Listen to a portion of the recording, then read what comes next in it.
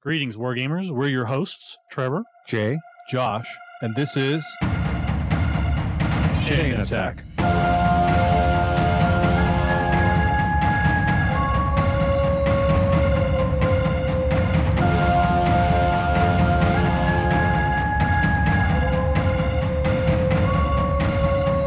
Chain Attack is sponsored by Discount Games Incorporated. Discount Games Incorporated specializes in customer service, low prices, and prompt shipping. You can find our web store at www.discountgamesinc.com.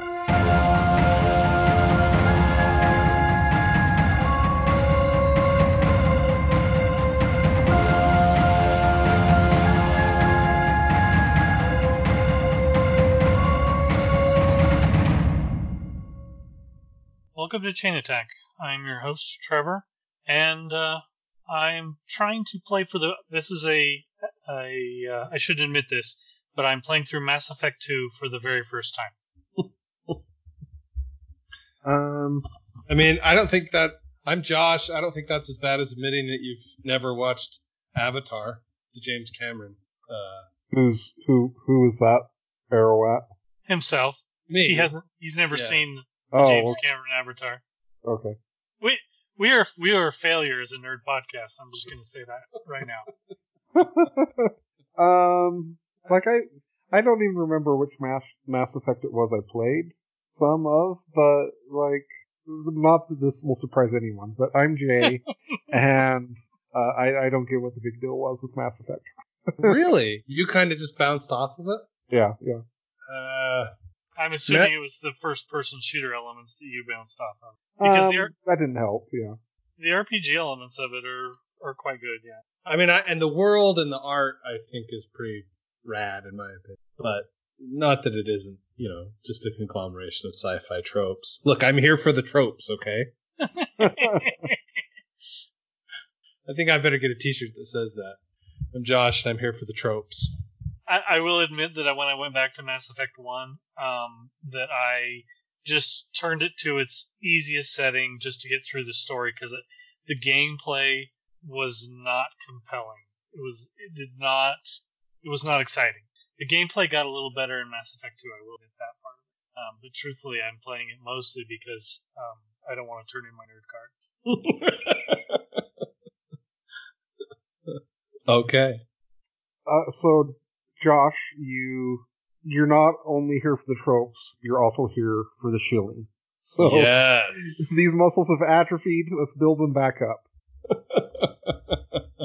I assume that I should be shilling about joining the Patreon to support Chain Attack Grading Geekery. Yes.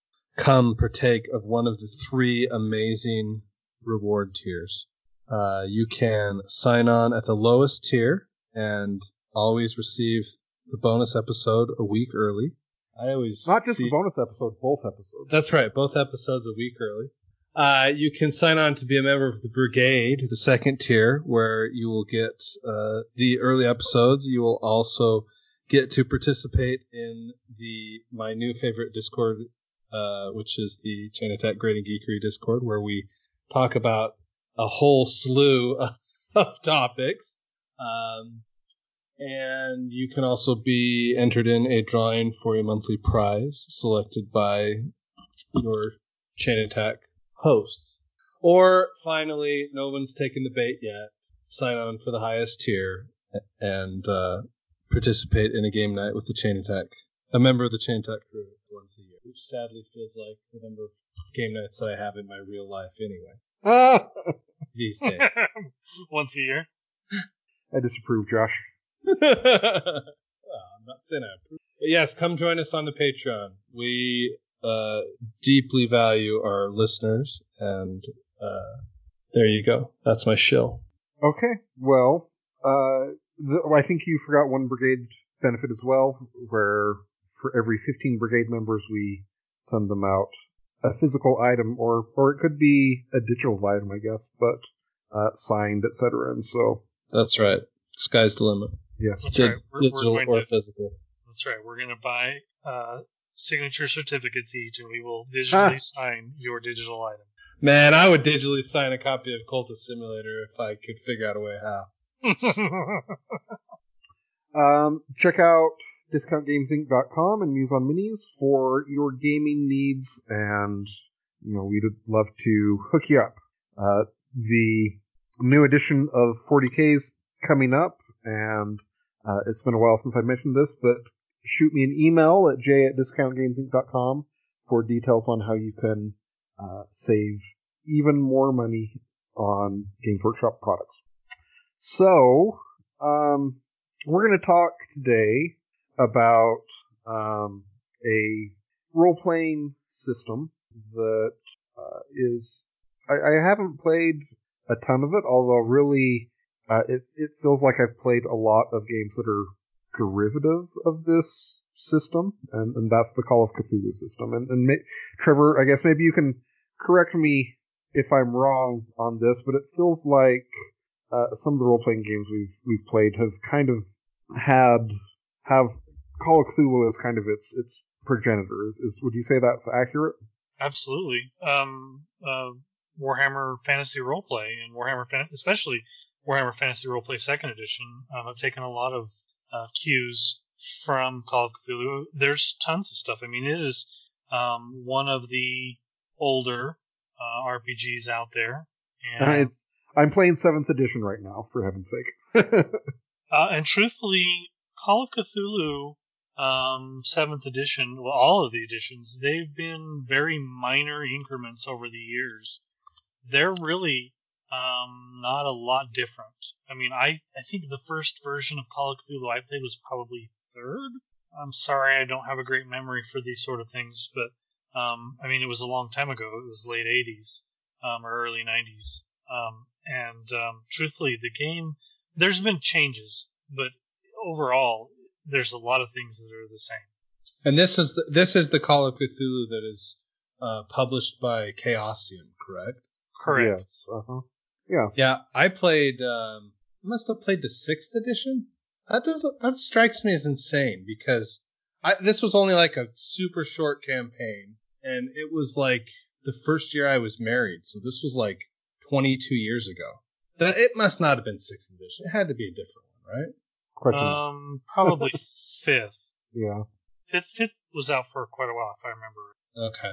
Truthfully, this is a game that I've always had on my shelf, but I rarely get it out because honestly, there's not a lot of people that are interested, and I don't know why.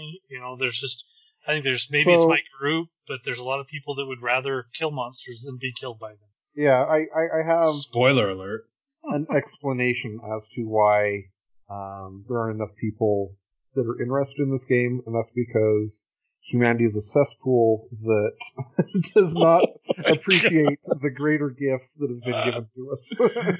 So wow, what you're saying that is a great Call of Cthulhu intro. Thank you. Yeah.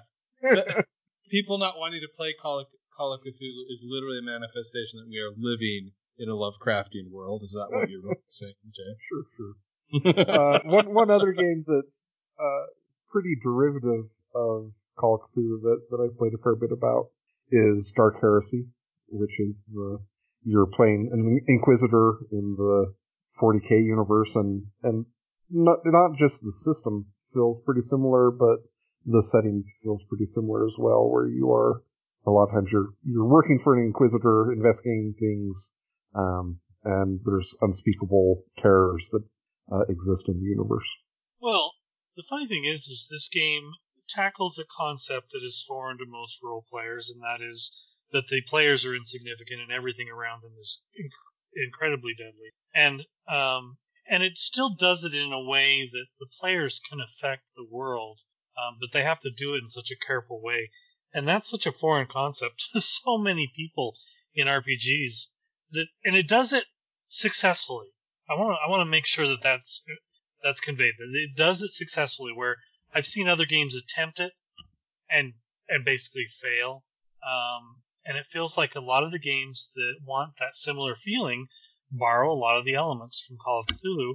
One of the elements that a lot of games leave behind, and one of the harsher elements of Call of Cthulhu is the sanity system. But it does such a great job of conveying the theme. Yeah. The psychological insignificance of us all. I have to ask real quick, Jay. I hope this isn't a derail, but so you one time ran. It was basically a one shot for us. Mm-hmm. That was sort of a modern Lovecraftian book. Why can't I think of the name of it? It was called Trail of Cthulhu, and was it the Gumshoe system? It does use the Gumshoe system. It does use the Chaosium license as well, I believe. Oh, it does? Yeah. And it basically, one of the big differences with it is that, like, when you go to a scene, and there's, like, an important clue related to the adventure, you're going to find that clue.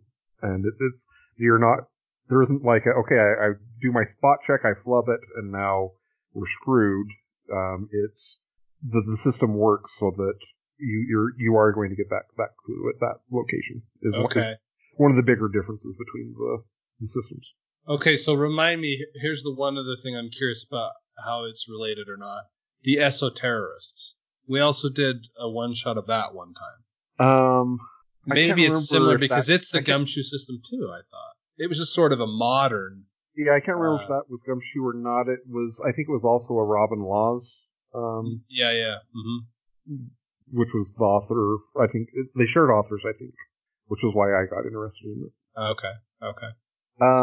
So maybe let's dive in a little bit on kind of the mechanics of the game and how it works, and I can maybe illustrate this with some examples. So let's say that I'm an investigator and the keeper calls for a spot check. I would look at my character sheet and I'll have a percentile for my skill.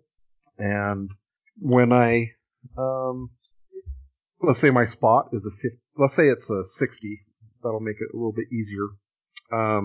So when I do my spot roll, I'll roll a percentile dice, and I'm looking to get under my percentile roll. The lower you get, the better. And there's also degrees of success. So if my skill is a 60, if I get under half, that's a hard success. So if I got a 30 or lower, I'd have a hard success. And extreme success is, I think it's 20%. So if I got a 12 or less, then that would be an extreme success. And the reason why this matters is because there might be, let's say, on this spot check, I might be, if I just get a normal success, it might be something that's super well hidden and that I need to get an extreme success in order to actually find this hidden item. And so the core percentile system of the game is quite easy and intuitive in my opinion. One area where it maybe gets a little bit more complex is when it gets to combat.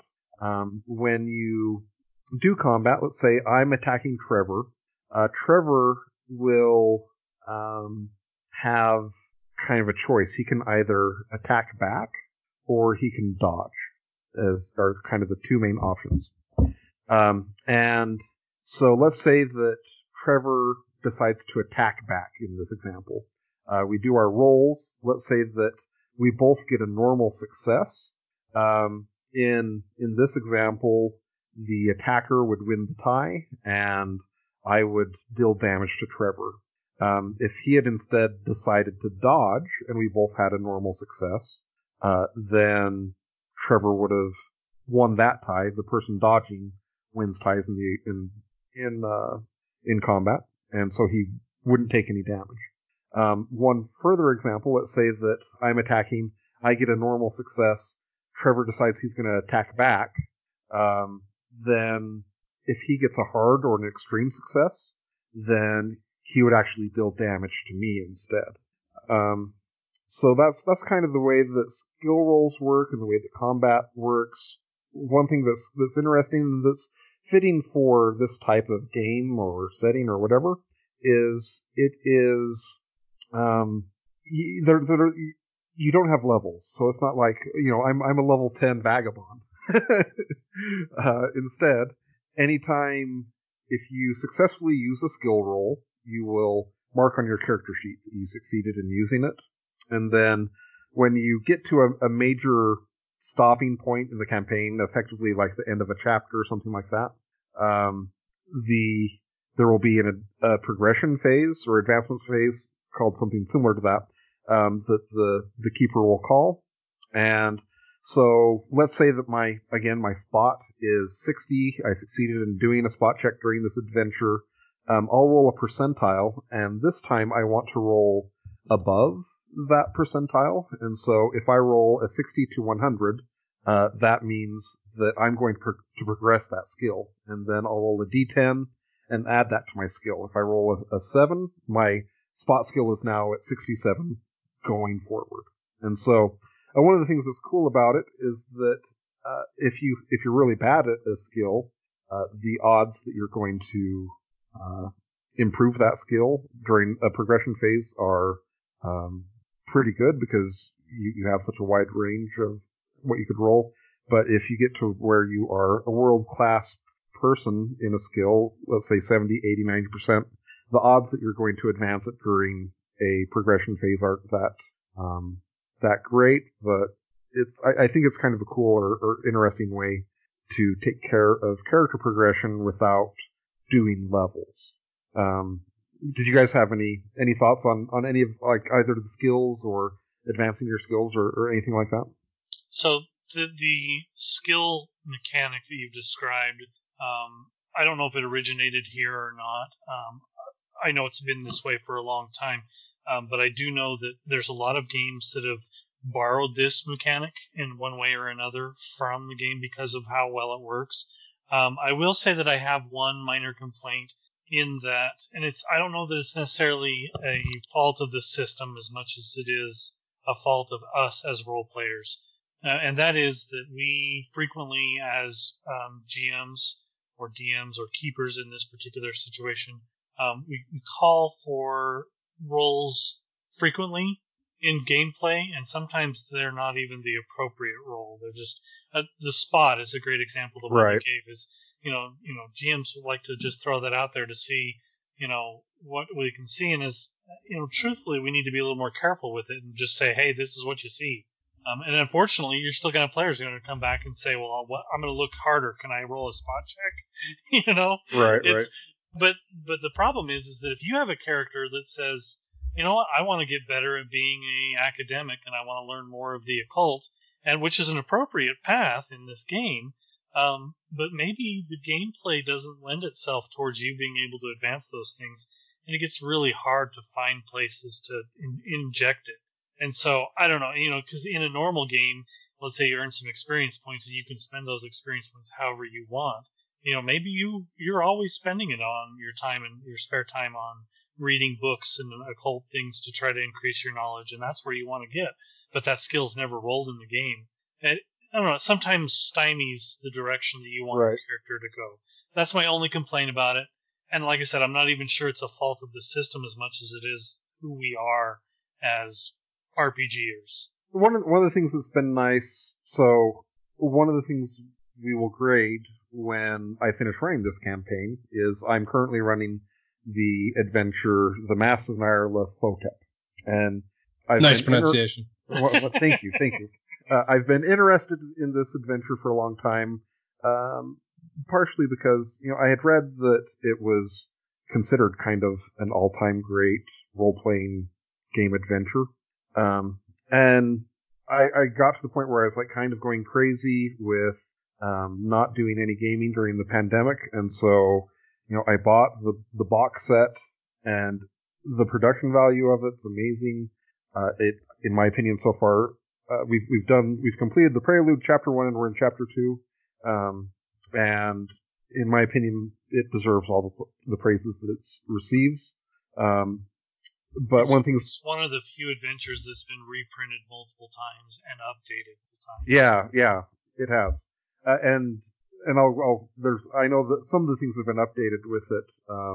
Like it didn't have a prelude before this current slipcase edition, and I think the prelude actually added quite a bit, and so it's kind of interesting. It's very well done in my opinion.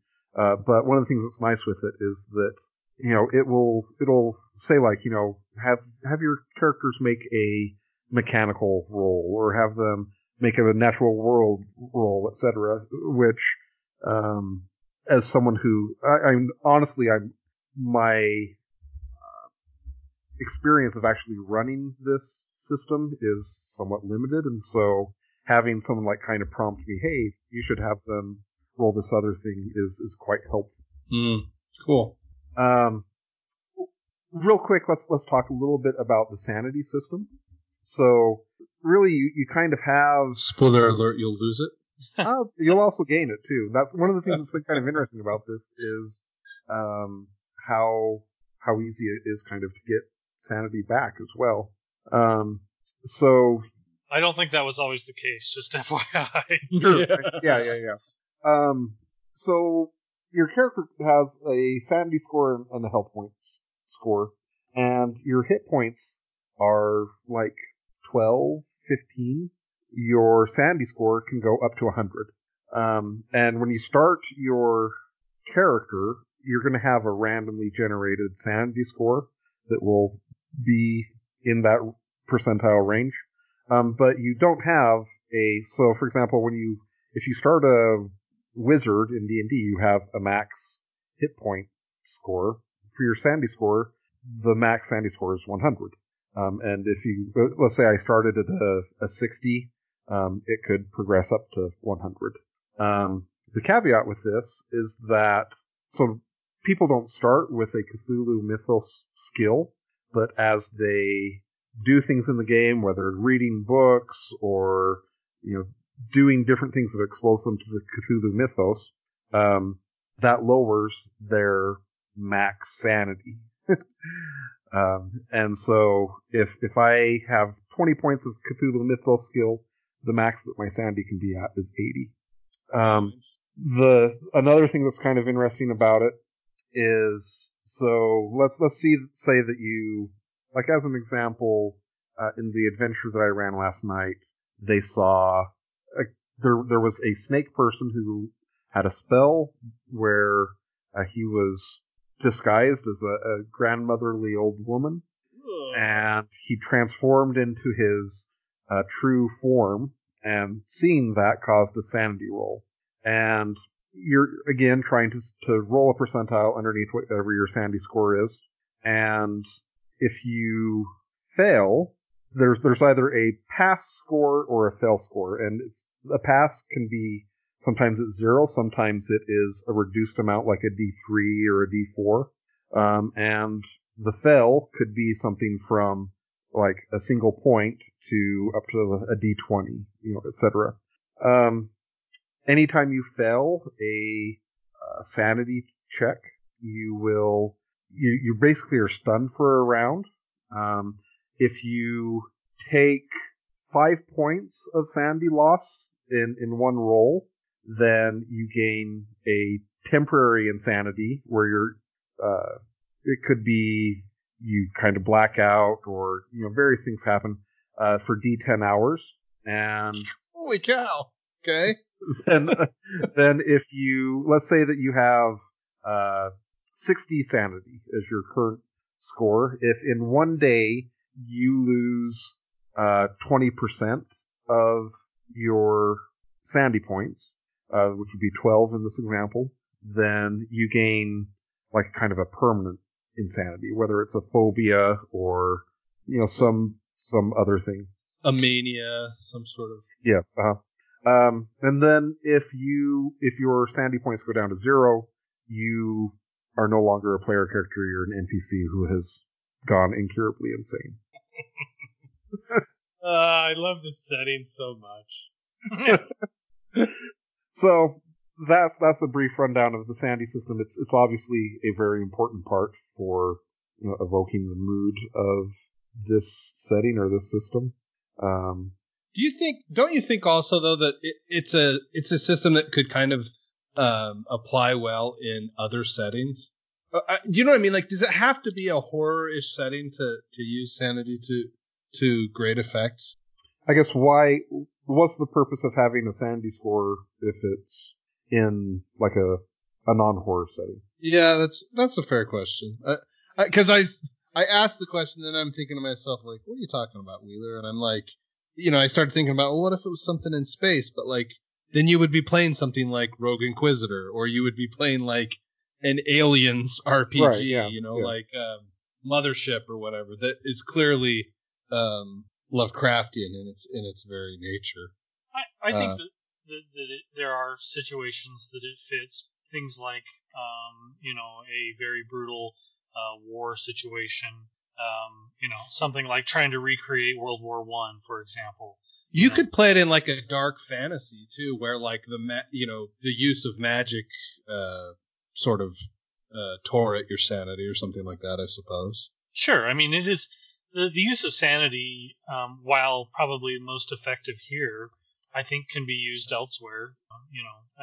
The core rules of Call of Cthulhu are used other places. The company Chaosium, Chaosium, yeah. Chaosium has other games. They have a Right. fantasy game called ElfQuest that uses the same core. In fact, I think they started there.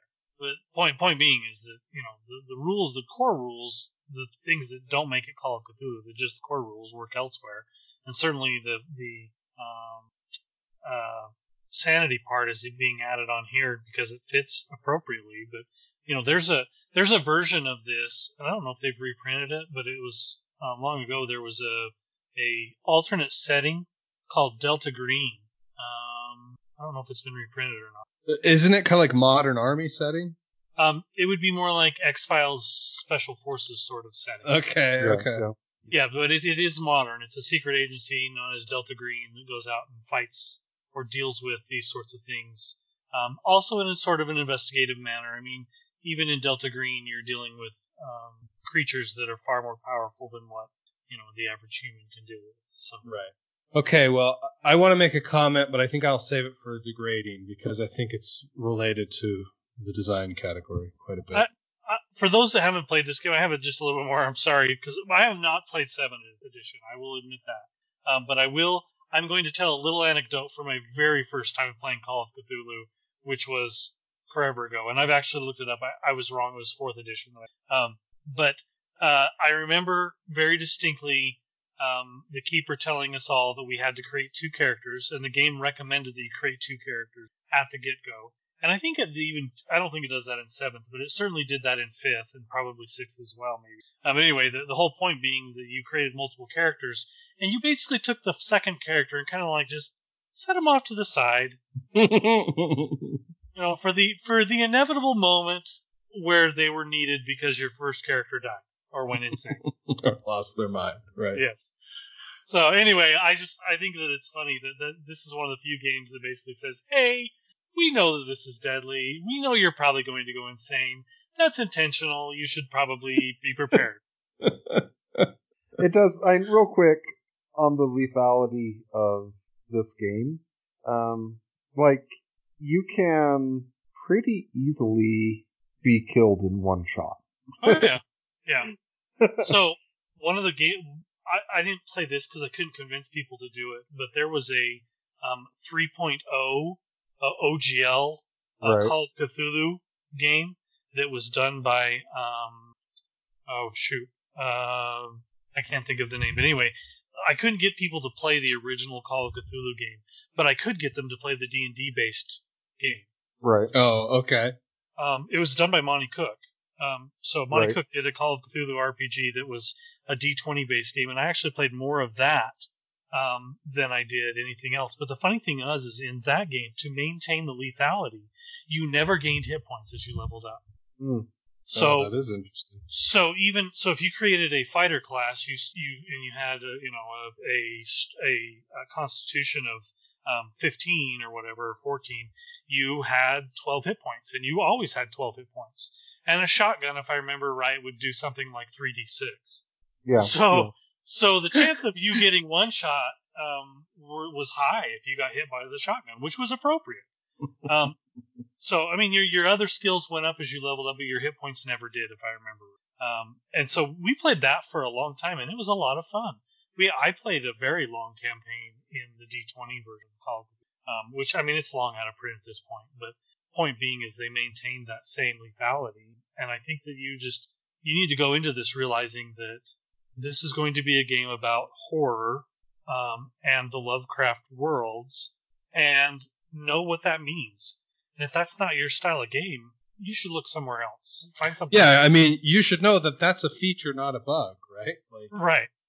FYI, I also looked it up, and what I played was GURPS. Ah. It was a GURPS version, but yeah, I do think that my keeper, GM, whatever, had like 5th edition books. Sure. Okay. I mean, Chaosium has made basically crossovers for this stuff. Right. Lots of places. Yeah. So. All right. Well, let's dive into grading. So, first category. First category is design. Obviously, this is a well-refined system. I mean, they've been refining the rules for close to. The 7th edition came out in 2015, so at that point, close to 35 years. We're closing out on 40 years of Call of Cthulhu at this point, and it shows. There's polish in here that just does not happen overnight. It feels a lot to me like driving a BMW car, that like they've obviously been making incremental improvements in their design for decades. Yeah. And that's just the point that you're at that point.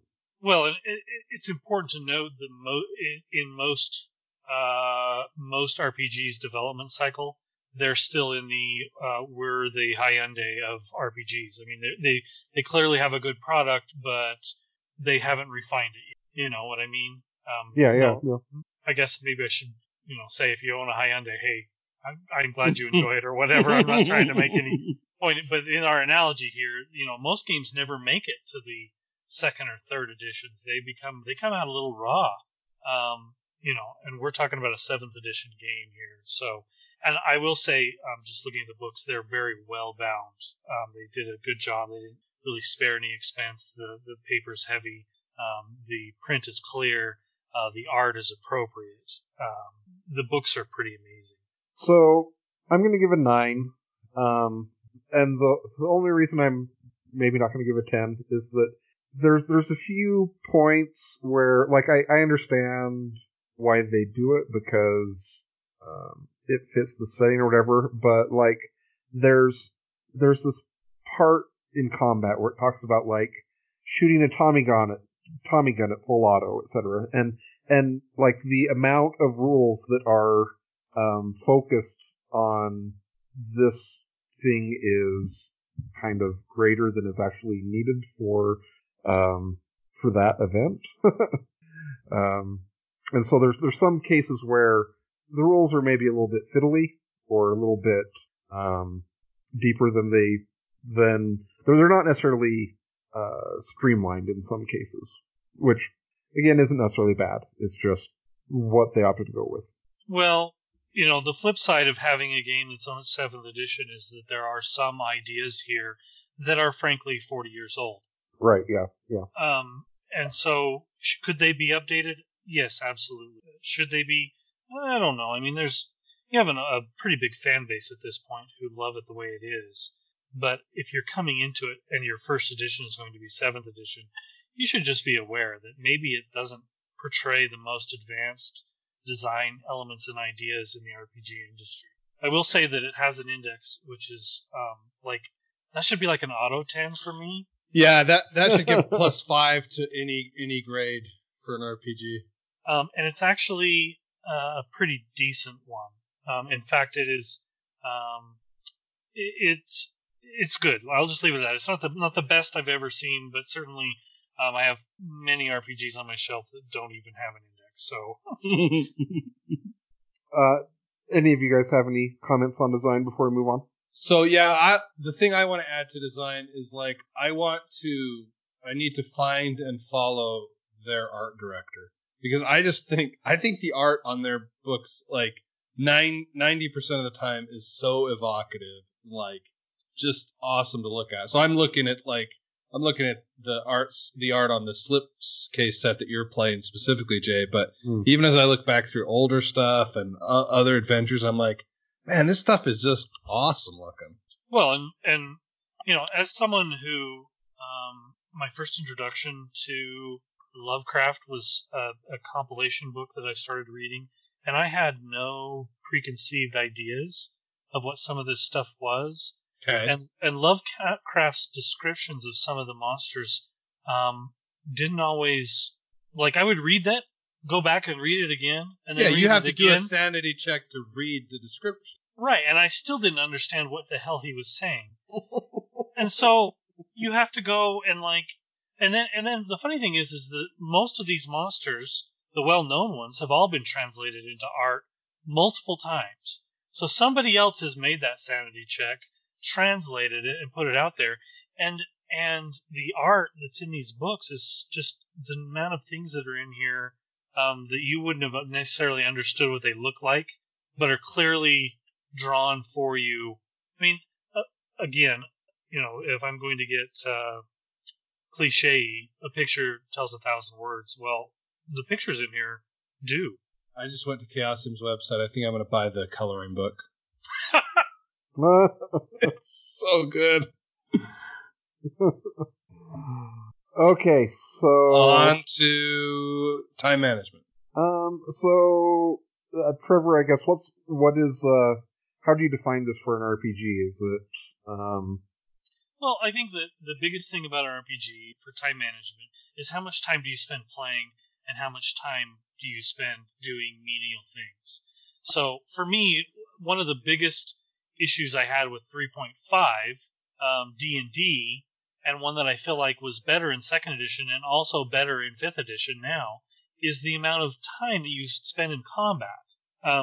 One of the worst games I ever played for this was, I think it was 1st edition or maybe 2nd edition, and it's still kind of this way to this day, Shadowrun. Back then you would go down the tenths of a second, and it would be, the Street Samurai's turn at 0.2, and then, the other Street Samurai's turn at 0.3, and by the time your Technomancer got his opportunity to go, he was already dead. But that was 4 hours later.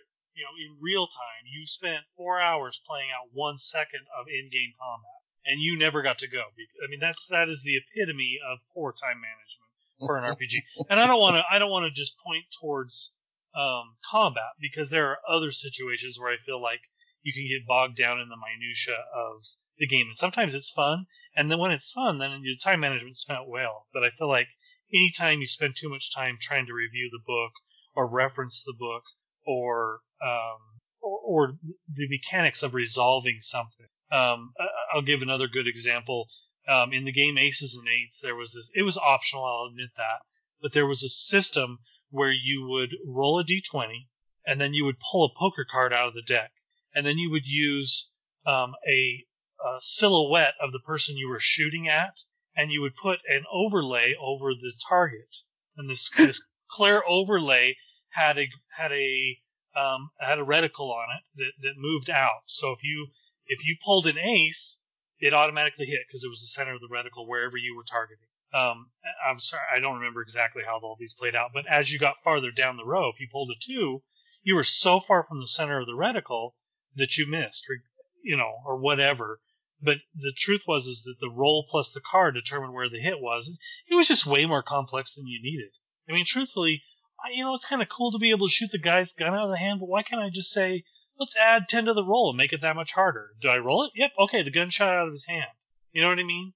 So, I guess, hopefully that explains what time management means to me for an RPG. And some of that goes through on character creation and other things like that. How quickly can we complete this and get to playing? Or how fun is it during that part of it? Is it time well spent? I mean, I guess my impression with it in this game in particular is that almost all the time is actually playing the game. There's very little that's involved with minutia, and combat, partially because it is pretty lethal. tends to be pretty fast. Yeah, if combat has gone on to round 3 or 4, there's some problems for the party. So, time management, I'll probably say an 8. Any comments for you guys on this category?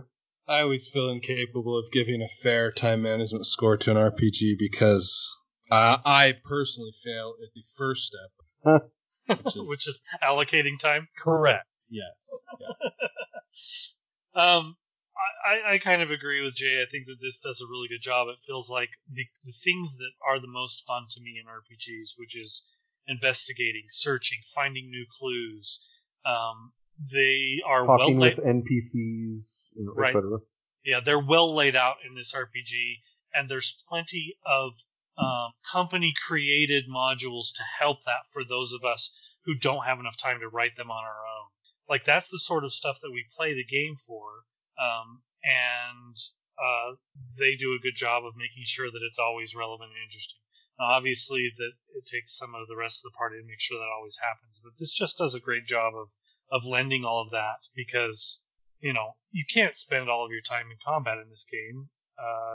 You're just going to be picking up that second character that you made every time and having to make that third or the fourth character. It just doesn't work. Okay, so next we have repeatability. So the adventure I'm running, I think someone I've read who had run through it, they said that it took them 22 sessions to play through the adventure I'm doing right now, which is a pretty good campaign length in my opinion. I feel confident that my play group will end up lasting through playing the entire campaign or adventure, which is, I guess, another testament to it.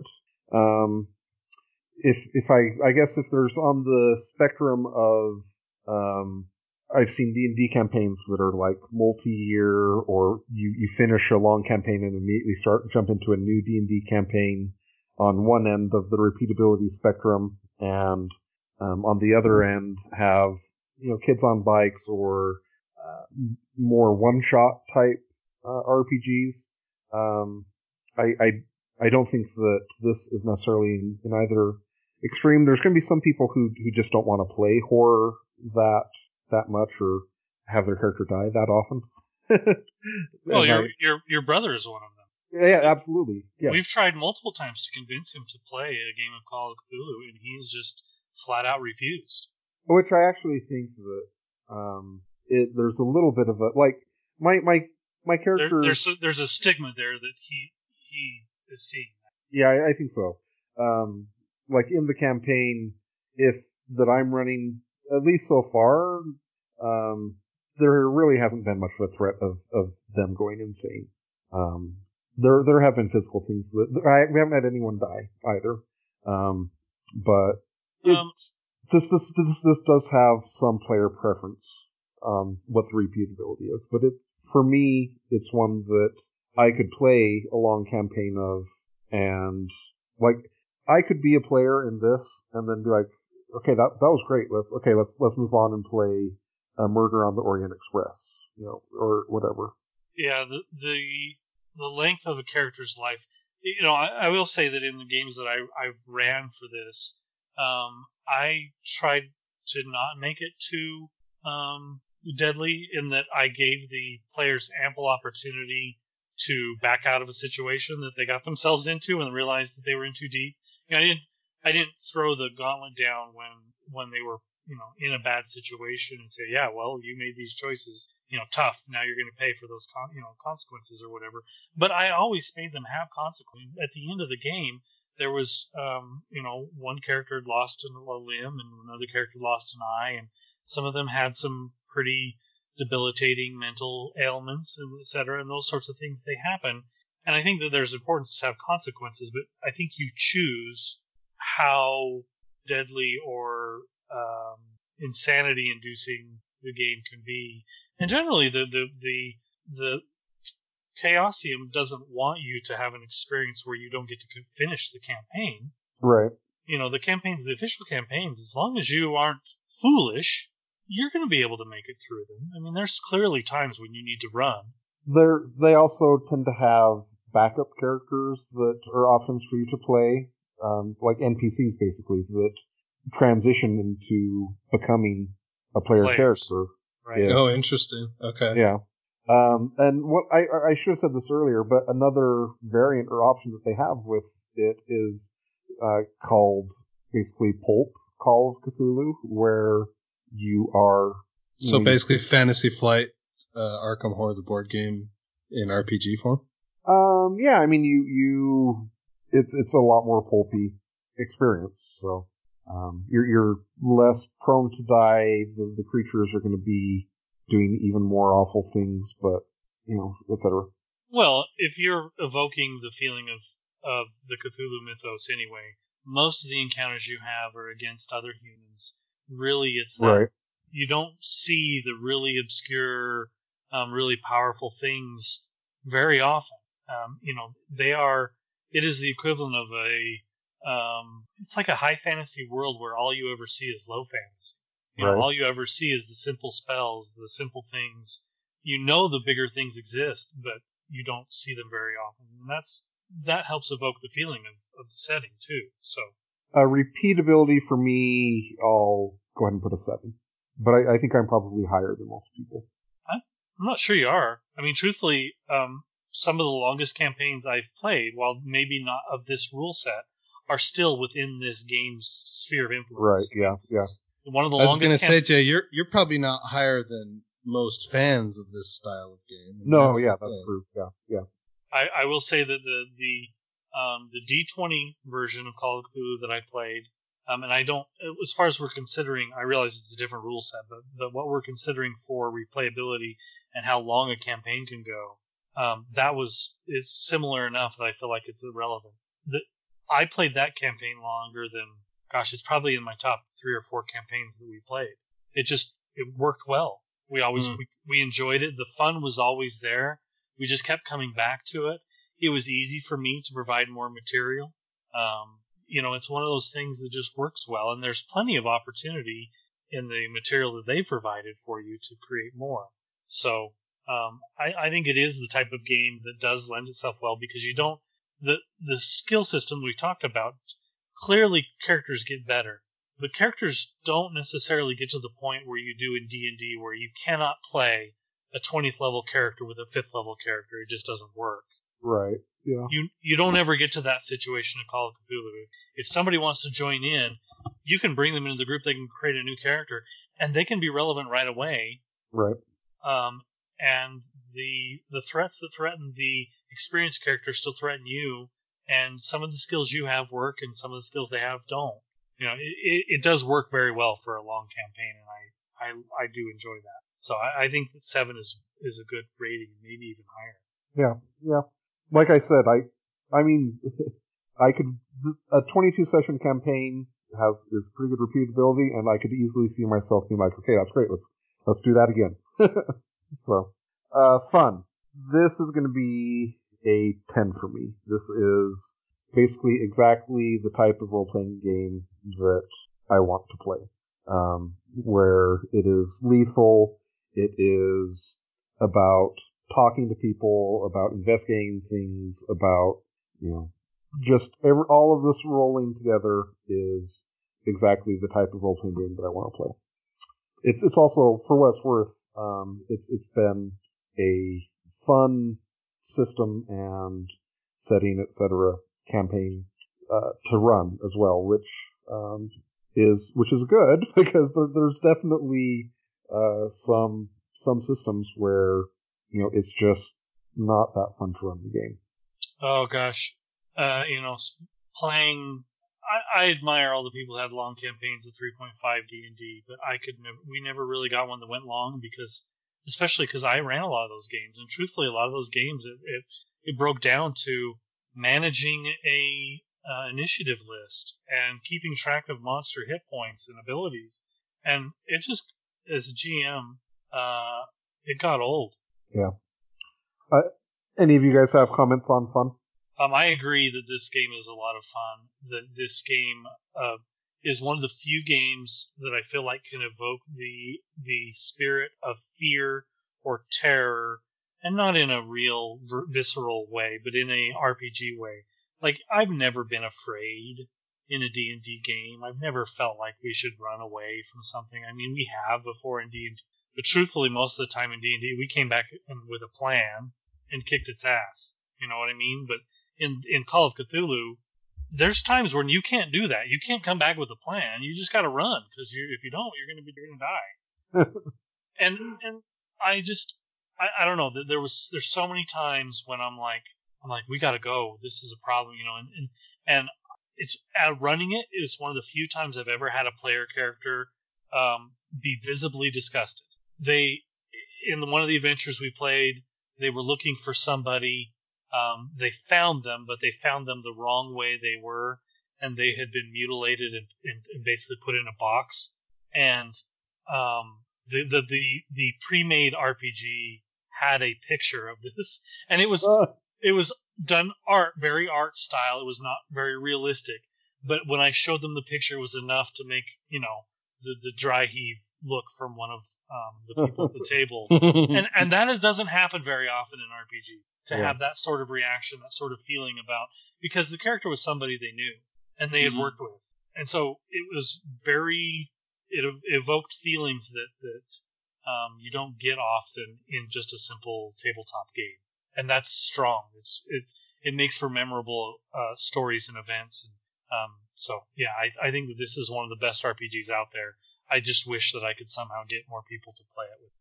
So overall, I'll give a 9. It is an older game that's been refined, and like Trevor said, there are some things where it maybe shows its age a little bit, but overall, it's just a really well done product. I haven't played 7th edition, so I'm not going to really give a grade. But I know I've read through the books a little bit. And I've played previous versions, and I feel like that this game is the flagship for horror RPGs, and it's got that moniker for a reason. I think that's fair. Audience? I think it does help a little bit if you're at least a little bit familiar with the Cthulhu mythos. I do think that there's a lot of mature themes here, so I don't know that this is something that I'll be running for my 14 and 12-year-olds. Okay, here's a loaded question. Would you play this with power gamers? I don't know how well it would work. I'm a power gamer and I play it. I still choose the shotgun. I still know what kills things, but I guess what would be the issue of playing it with a power gamer? I think that a power gamer would probably try to push through on some of the combats and probably get killed. But I think if you lay the groundwork, you let them know, hey, this is a deadly system. If you go in whole hog, you may get killed, and just give them, make it clear up front. FYI, this is what's going to happen. And then maybe when that power gamer tries to do those things, you give them the warning. And if they take the heed and say, okay, I won't, I'll run away this time, then they're clearly set out for this game. And if they go in and get killed and they're okay with that, and they make their next character and move in again, then that's okay too. If they get killed and they get, say this game is BS, and they throw their paper on the floor and flip the table, then you were going to have that issue in almost any game system. Right? Yes, but those gamers can play D&D all day just fine because their character's never going to die. Right. But they play the same way. If they approach the encounter the same way in Call of Cthulhu, they will die. It's not a win. It is a certainty, and almost in the first combat maybe. So I guess a power gamer doesn't have to be dumb. They can still play smart. So I would say yes, you can still play with a power gamer. They just need to be aware of what they're playing. I think one of the things you need to kind of watch out for with a power gamer in this is kind of if you're the keeper, trying to kind of enforce like player knowledge versus character knowledge. Like there's some things if you're familiar with the Cthulhu mythos, or if you're a power gamer or whatever, you may or may not do that your character has no idea about. And that's kind of true in lots of systems. Like, you may know stuff about a beholder that your player doesn't, etc. And so, right. It's something that comes up in a lot of role-playing systems. last one, no go or no go? I think this is a go for all of us. Yeah. I can't see, Josh may or may not ever have an opportunity to play, but I mean, he is the most Cthulhu person in the group, right? Yes. Yes. What does Jay call me? Agent of Chaos, I think.